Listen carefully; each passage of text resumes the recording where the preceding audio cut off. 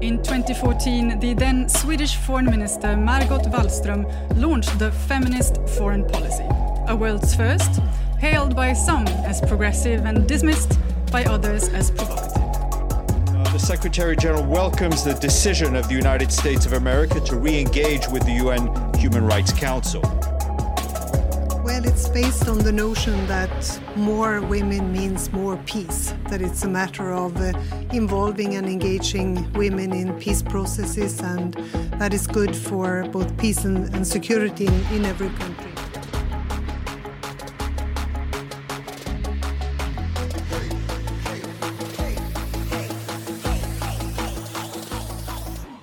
Sweden made global headlines in 2014 with the announcement that the nation would adopt a feminist foreign policy, a policy based on the conviction that security and peace can't be maintained when half of the world's population is excluded. In the years since, Canada, France, and Mexico have similarly followed suit. With pressure increasing on the United States, does the U.S. want or need a feminist foreign policy agenda? This is State of the World, produced by the World Affairs Council of Connecticut.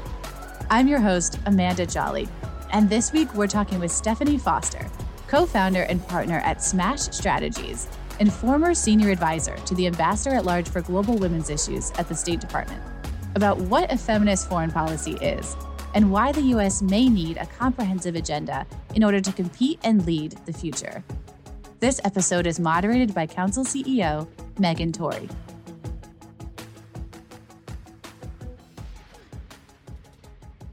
We know that the concept of feminist foreign policy has been around for a while, in that in 2014, the country of Sweden introduced its own feminist foreign policy. We know other countries have followed, Canada and Mexico, as well as France. And so there's increasing pressure to introduce a feminist foreign policy in the United States. But Stephanie, why don't you kick us off? What is feminist foreign policy? Well, I think that's really an important question to ask. And really, feminist foreign policy is about integrating gender equality into our foreign policy and national security policymaking.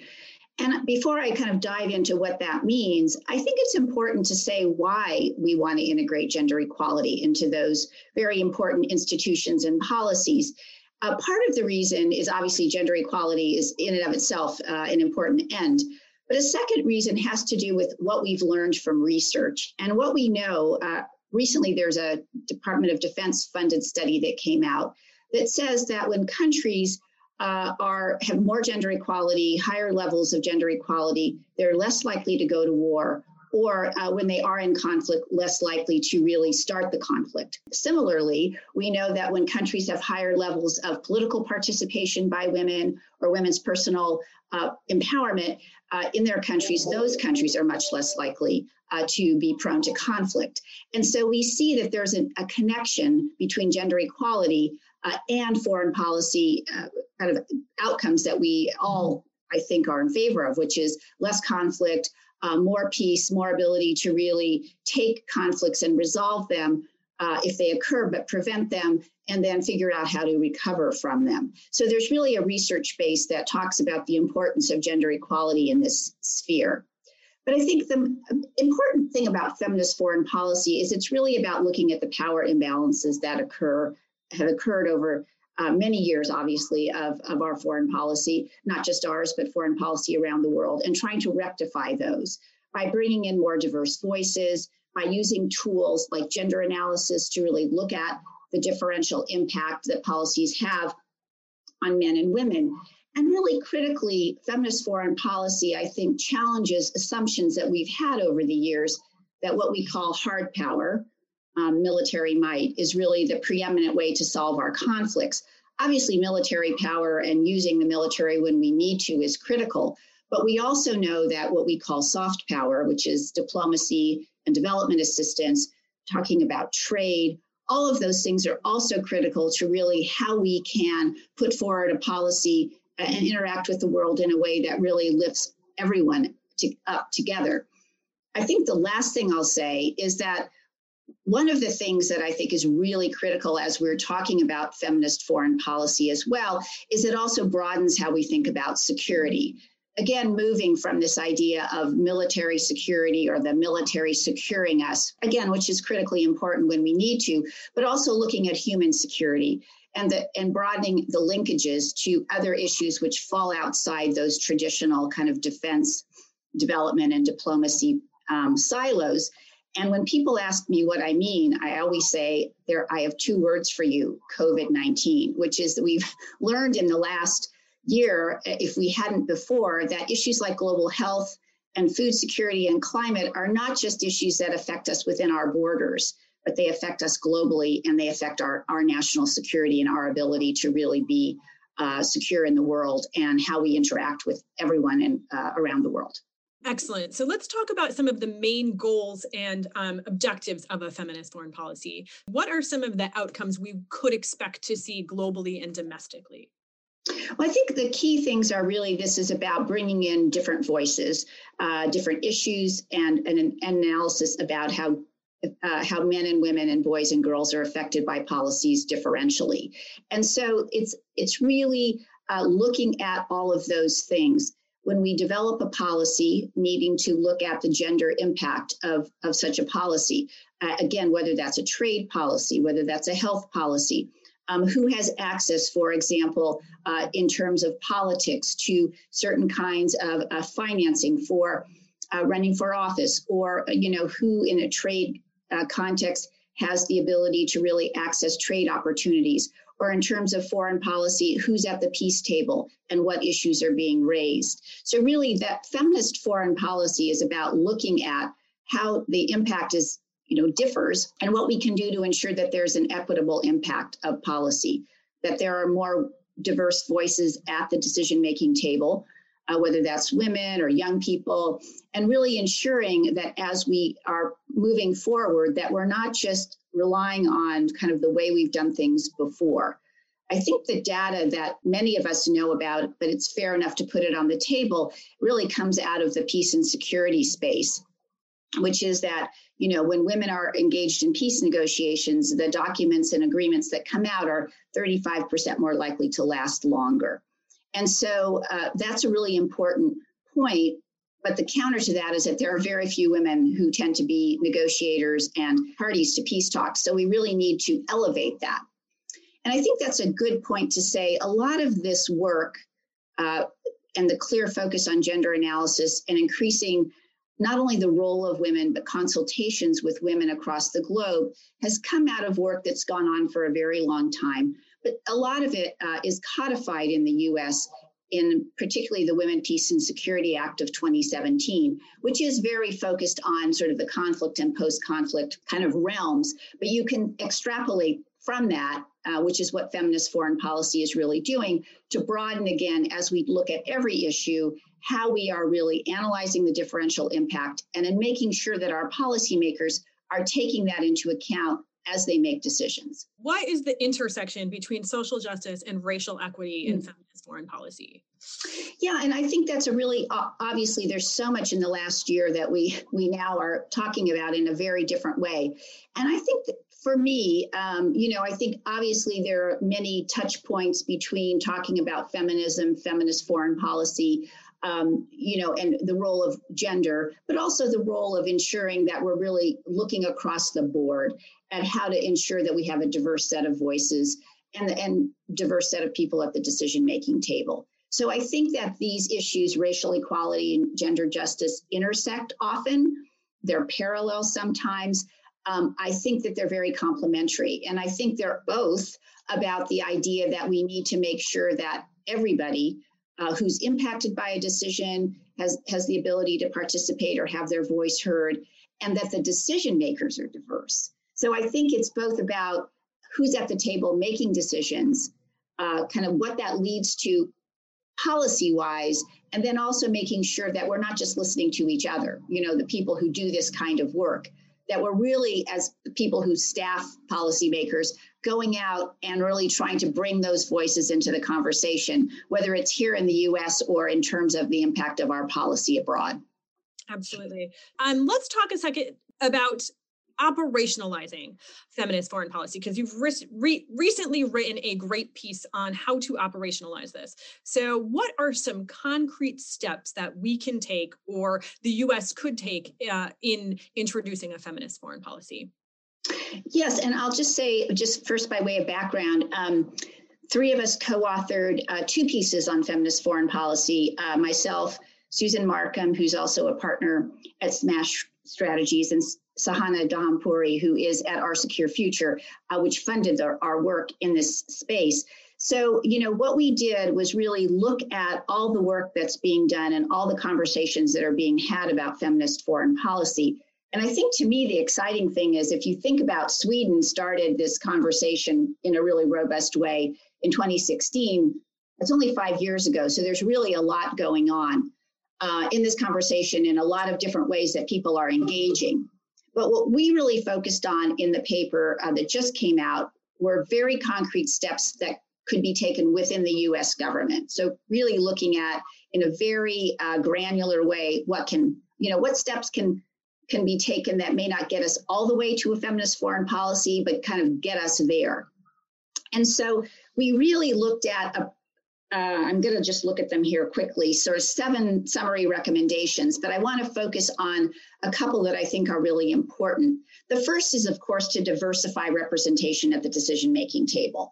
And I think I would say that I'm really excited about what's been going on with the appointments in the Biden administration, because the cabinet is obviously gender equal. We're seeing a lot of very great appointments across the board, a lot of women and non-white and younger and sort of very diverse people filling these key positions. So I think it's really showing the commitment to bringing diverse voices to the table. And we make a series of recommendations about that. But I think it's also understanding that not every woman is a feminist and not every feminist is a woman, as we always say. So it's about also saying we need to not only have more, I'll say women, but all these diverse voices at the table, but also think about how to really put forward feminist voices that are men, who can really also help us push the issues forward within the organizations and institutions of foreign policy and national security. One of the other recommendations I want to highlight, well, 2 others I really want to highlight, is prioritizing gender analysis and the collection of gender, related data. And that can be sex disaggregated data, race disaggregated, ethnic disaggregated, where that's relevant, by age. Again, really to collect that data and that analysis and make sure it's presented to decision makers as part of the briefs that they get, as part of the president's daily intelligence brief. Is there a gender dimension to a particular conflict? Will it have a differential impact on men and women? And maybe it won't, but I think that's worth always asking ourselves that question and being able to say to decision makers, this is something you should look at. And then the third thing I want to talk about really goes to this issue of bringing in the voices of those who have been, not part of the conversation from, again, the places where we work, which is everywhere around the world, and thinking about ways that our embassies and USAID missions can really institutionalize those conversations, whether it's through the way they structure meetings or who they think about inviting to meetings. I can say I worked at the embassy, the U.S. Embassy in Kabul, Afghanistan, where I was a women in civil society officer. And, and also when I worked at Maine State, a big question I always asked was, who's in the meeting? Are there any women in the meeting? How many women are in the meeting? And making sure that we're really not just talking to kind of the people we often go to, sort of, not that there's anything wrong with those people, but broadening again that conversation so that more people are part of what our foreign policy decision makers hear when they go abroad and when they read about what the other staff people have really taken into account. Do you think feminist foreign policy's association with soft power has somewhat rendered it weak in the midst of hard power politics? Well, I see it as really complementary. So I I mean, I think soft and hard power, as we know, are very complementary. I think as we're moving into this world we now acknowledge is very interconnected, I think both of those things are critical. And so I don't think of soft power as weak. I think of it as a smart way for us to engage, with people abroad. And I think it needs to be, those two need to be woven together. So that we're always thinking about how do we get to a place where we don't need to use we don't need to militarily intervene, if at all possible. And what are the steps before that? And I think a lot of this discussion about institutionalizing gender analysis, institutionalizing the way that decisions get made, so we take into account these kinds of issues, I think really can help us be at a point where we don't need to use as often, we don't need to engage in conflict around the world. So I don't see it as really being weak. I will say, I think the one challenge that we've had, and I would just speak for myself on this in talking about feminist foreign policy is, a lot of people can be put off by the term feminist. So, is it a gender-focused foreign policy? We spent a lot of time kind of going back and forth on that. But in the end, it really, feminist foreign policy kind of encapsulates the conversation globally. And so not using it seemed like really not a good idea either. And I think it's really important, though, to say what it means, which is that we want to ensure that gender equality is part of the conversation, because we know that that leads to societies that have less conflict, that are much more able to resolve conflict, that aren't going to be going to war sort of as their first step in trying to resolve something. So I think that the term feminist foreign policy can be a bit of a challenge. Can you talk a little bit about the phenomenon of the United States using gender equality as a justification for military intervention? Okay. Well, I think that's certainly an issue that people talk about, like, is gender equality being used to justify military action? And people would argue there are several cases where that has happened. I mean, I've served in Afghanistan. It's certainly a conversation. I don't think there's one right answer, because I don't think any sort of situation we face globally is the same. But I think it's always helpful to ask that question and to understand what are we doing in that realm. Gender analysis, though, I think is always critically important. And certainly, as we saw in Afghanistan, the fact that the Taliban was so draconian, not just in terms of their the way that women were treated, but anyone who was not sort of in part of their worldview. I mean, I think was a very important thing that brought to the world's attention what was happening there. And so I think it's a very important question to ask all the time. I don't think there's one easy answer. What are the greatest obstacles that you see in furthering advancement of a feminist foreign policy in the United States? I would just say I reread the paper that we wrote this morning. And as I was rereading it, I thought, so many of the things that we talk about in the paper, whether it's increasing representation of women at high-level decision-making posts, whether it's trying to, embed gender analysis more deeply and more broadly than, say, the Women, Peace, and Security Act, whether it's having a sort of a coordinating council on gender at the White House, a lot of those things I'm really excited to say are happening. And we see that the Biden administration in this first few, not even month really, of being in office is starting to move on a lot of those steps. So I think there's a lot of good news there. I think some of the challenges really go to, I'll just speak for the State Department having worked there. These are very large bureaucracies with really lots of people. And so kind of ensuring that there is enough political will at every level is really important. Ensuring that there's training at every level about what is gender analysis, how do we move forward on these issues, how do we create ways to look at the programmatic work our development agencies are doing to make sure that they're really, again, taking the differential impact into account. I mean, in a very real, everyday way, that's really hard. I think a second challenge is ensuring there are enough resources to do this kind of work. When I was in government, we kind of blithely said often, well, it won't cost more to do gender analysis or have a gender advisor.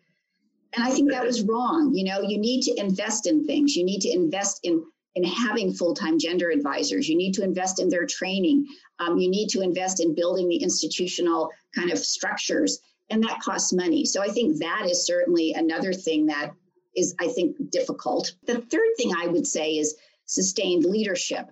As I've said, I think President Biden and has really signaled his leadership. I think Secretary Blinken, the same.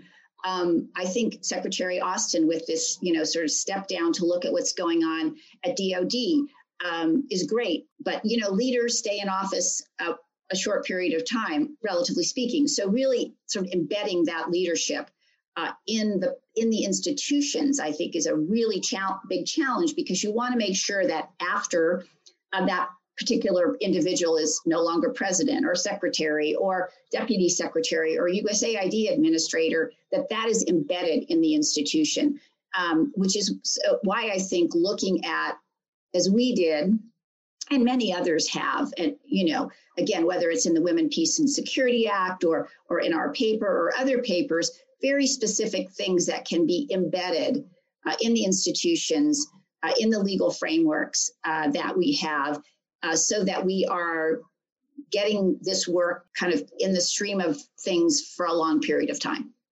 In a number of countries around the world, there have been gender parity laws. How do we make sure that women are not only at the table, but are taken seriously and their perspectives are included and incorporated, and that they are advocating for the issues that are important for them? I'm going to say a couple things on that, just kind of to reiterate. I mean, representation is really important. So I think if you can't see it, you can't be it. I mean, I think we all know that phrase, and I think there's so much to it when you look at the data about how younger women and men then see the roles that women can take on. I mean, you see a marked change when they're able to see someone who looks like them or sounds like them in a particular job. But that's certainly obviously not the end of the story. And I know that's what the questioner is getting at. That I think goes to a couple of things, making sure that we understand that not just women are integral to this conversation, that we need everybody to be part of it, because we know, again, that gender equality leads to better national security outcomes. One thing that we said in our paper, and I just want to pull out a little bit because I think it's an interesting way to think about it, we recommended that congressional committees ensure that the experts that they call are gender balanced, that they're a gender balanced group of experts called non-governmental experts, because when you call government witnesses, you get who you get, and it's whoever's in that job. And then we went and looked at what was happening with congressional committees. And we did find that actually in the House Foreign Affairs Committee in the last Congress, about 30% of the witnesses were women, and which we actually thought was pretty good, not 50%. But we really talking to and encouraging that in our piece, which is an article that ran in The Hill. Interestingly, we found out after we wrote the piece that then the House Foreign Affairs Committee was looking at some of the members, particularly Representative Castro, how to actually embed, again, in the way that the committees work across Congress, more parity of witnesses on a wide range of demographics, women, racial, sort of LGBT, if people, this is all if people want to self-identify. And so I think what we need to do is not just look at who's sitting in that space, but what are the institutional mechanisms to make sure that they are listened to, right? Because they're sitting at the expert table, for example, or they're, in the room where a decision is being made. I don't want to sound, though, like I think there's one answer or this is a panacea. I mean, have been around long enough to know that women still are talked over. Women still are mansplained. We have all that. We have all that in foreign policy. And so it's not like this is a perfect world that will, kind of come up from the ashes if these things all occur. But I think they give us the tools to keep pushing and to keep the awareness going and to really ask questions when that doesn't happen and ask why those views and voices aren't being heard. So I think we need to see this sort of moment in time as giving us tools to really push forward on increasing both women's voices and feminist voices, knowing that those aren't always the same. and making sure that those voices get taken into account as part of our decision-making processes, frankly, across every policy issue area, but talking about foreign policy and national security here. What does the world look like? If the U.S. adopts a feminist foreign policy, if countries around the world embrace their policies through a gender lens, how does the world change? What does our global future look like?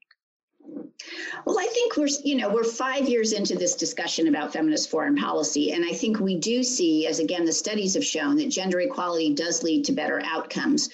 Obviously, the world is, countries are in different places, have different, imperatives, have different situations they face wherever they're situated. So I think we're not all kind of moving together at the same rate. But I think the interesting and important thing about this conversation is that we are a global superpower still. We have a very large footprint in the world, and we can make a difference. And we do every day. We need to make a difference in a positive way that I think really moves forward this idea that we need to have a robust conversation. We need to use gender analysis. We need to really look at the power dynamics and bring all of those to bear and present the people who we have, making decisions in our country with those kind of analyses. But at the same time, I think that can also empower people both in the bureaucracies and in the countries who are impacted by our decisions to ask more questions and to really say, why or why not isn't something happening? Why or why not didn't you take that into account? And how can we resolve this issue in a way that gives everybody something that they can hold on to in a positive way? So I think what I look forward to is having this conversation in even 5 more years or 10, because I think we'll be in a very different place in terms of more and more countries going down this path. And I think we'll see the difference. And I look forward to that. Stephanie, thank you so much for joining us today. Thank you for all of your work and being an advocate for women's issues all around the world and everything that you do. Thank you. Well, thank you. And again, thank you all for having me. And Amanda and Megan, thank you so much for making it happen. That was co-founder and partner at Smash Strategies, Stephanie Foster. Follow her on Twitter at Stephanie Foster. That does it for this week's episode. Don't forget to subscribe on Apple Podcasts, Spotify, or Google Podcasts. For more content like this, follow the World Affairs Council of Connecticut on Twitter and Instagram at CTWAC, or visit our website at ctwac.org. Thank you for joining us for State of the World. Until next time.